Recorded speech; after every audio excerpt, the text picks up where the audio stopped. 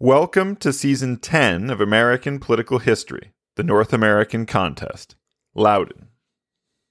The North American theater was in shambles. Massachusetts and New York were both staging expeditions in Albany. Their political rivalry, though, had left the expeditions undersupplied and purposely sabotaged. Governor Shirley had also received news that his son, who was acting as Braddock's personal secretary, had been shot and killed during that expedition's retreat. To compound everything, reports were coming in that the English fleet had failed to blockade the St. Lawrence, allowing Quebec to resupply from France. When word reached Whitehall of Braddock's defeat, Whitehall was already consumed with finger-pointing about why England was facing defeats on all fronts. Besides North America, England's Grand Alliance was splitting apart in Europe. The Dutch, ground down by decades of defeat to France, had indicated they would not welcome a war between England and France. Their reliability for support in any upcoming war was now in question. The Austrians were focused on the recovery of Sicilia, even if this meant rapprochement with France. And Whitehall was forced to increase the subsidy benefits to Russia in order to ensure their support, agreeing to £100,000 sterling annually in subsidies, which would increase to £500,000 sterling in the event that Russia joined England in war. And France was only delaying formal declaration of war against England so that it had time to build up its naval forces. In response to this chaos and defeat, the king shuffled his privy councillors, and this decided the patrons who supported the governors in colonial America. Governor Shirley of Massachusetts was replaced by his political rival Thomas Pownall. Governor Robert Morris of Pennsylvania was just removed. William Johnson was promoted to the Colonel of the Six Nations. Supply contracts for the war in North America would be handled only by a London firm, which so happened to be run by Oliver Delancey, the younger brother of the governor of New York. But Whitehall had not addressed the military leadership in North America. In the summer of 1756, Major General James Abercrombie was perfectly willing to wait for another commanding officer to take charge. So he conducted war council after war council until someone else could be appointed to the post. That someone else would arrive in July of 1756. He was Lieutenant General James Campbell, Earl of Loudon, and he would arrive in New York, bringing with him 6,000 additional redcoats.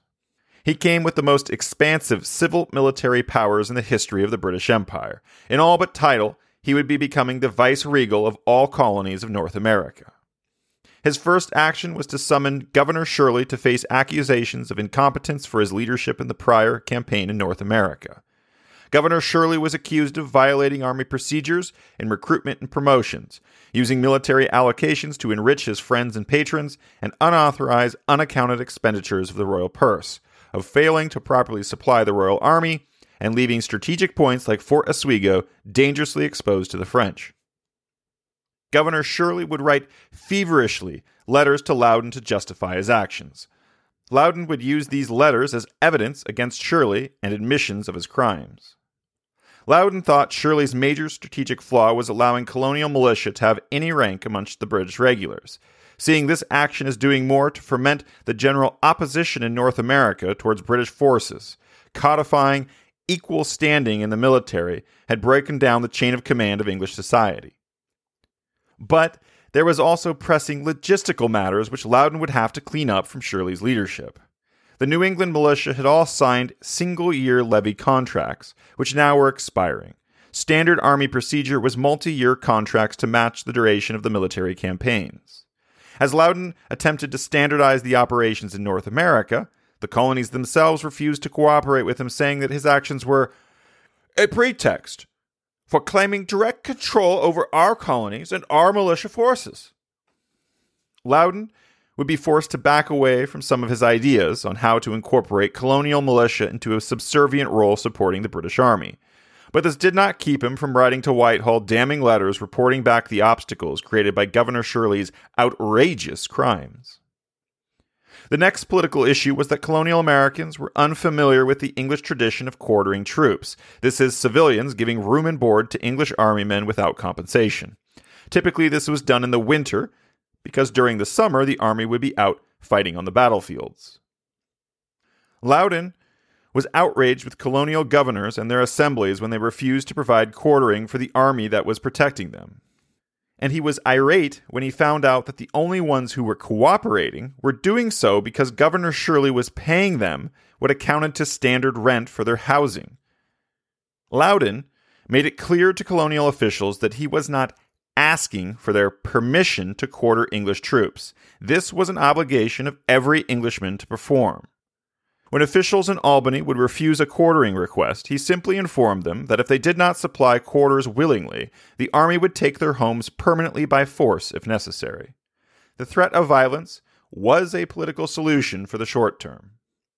Loudon commented back in letters to Whitehall, "Americans don't seem to understand the concept of self-sacrifice, of service for the common cause. There is, by contrast, no shortage of Americans willing to plunder the royal purse. They have assumed for themselves rights and privileges totally unknown in the mother country, and these rights have no purpose but to obscure themselves from sacrificing for the broader English society. America is a topsy-turvy place where opposition to royal authority seems not to come from the lower people, but from the leading people of society. And the royal governors discard their duty to the crown, laying themselves low to their local assemblies, which are their paymasters. There is something indeed afoot in America, and I do not know quite what to call it." The formal declaration of war between England and France would finally come, after France sieged the English fortifications at Minorca in the Mediterranean. Russia, unprepared for war and knowing they could expect little English support on the battlefields of Europe, agreed to neutrality with France despite Whitehall's years of subsidies. In reaction to these failures, the foreign minister and first lord of the Treasury, the Duke of Newcastle himself, resigned. He was replaced by William Pitt, who would immediately make North America's theater his priority for the war. Lieutenant General Loudon would receive an additional 8,000 regulars by the beginning of 1757, along with orders to capture Fort Louisbourg before making an attack on Quebec. This plan would mean that the border between Canada, New York, and New England would need to be defended with heavy reliance on colonial militia. Loudon turned his attention to the colonial militia, reorganized and standardizing them into 100-man companies with one colonial officer. Company commanders would be staffed by English officers, and these new colonial companies could be easily integrated into the regular English army. In March of 1757, Loudon ordered an embargo on all port cities in colonial America. No ships were to leave port until the order was lifted. He had reliable intelligence that Boston merchants were still engaged in trade with Canadians and regularly sharing intelligence with the French. He could not risk a compromise of his planned attack on Fort Louisbourg, and, conveniently, the embargo left a large quantity of unemployed sailors and dock workers, which could be diverted to supporting the needs of launching his expedition. What Loudon didn't consider, or had no empathy for, was the economic damage of a long-term embargo on the colonies. In Philadelphia, the price of that season's corn crop collapsed. What could not be shipped was dumped into the gutters. In Virginia and Maryland, tobacco crops remained locked in warehouses. In Boston, the price of bread skyrocketed, while fish rotted on the docks. Every colony suffered except for New York, which had a large English army currently wintering in their city to which they could sell their excess supplies to.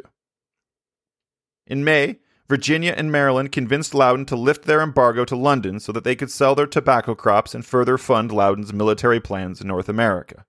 At the end of June, his expedition of 100 ships and 6,000 men left to take Fort Louisbourg. 7 days later, the embargo was lifted on colonial America. Thank you for listening to this episode of American Political History. If you want to support the show, please subscribe and leave a 5-star rating, and share this show with someone you think would enjoy listening. Thank you again, and until next time.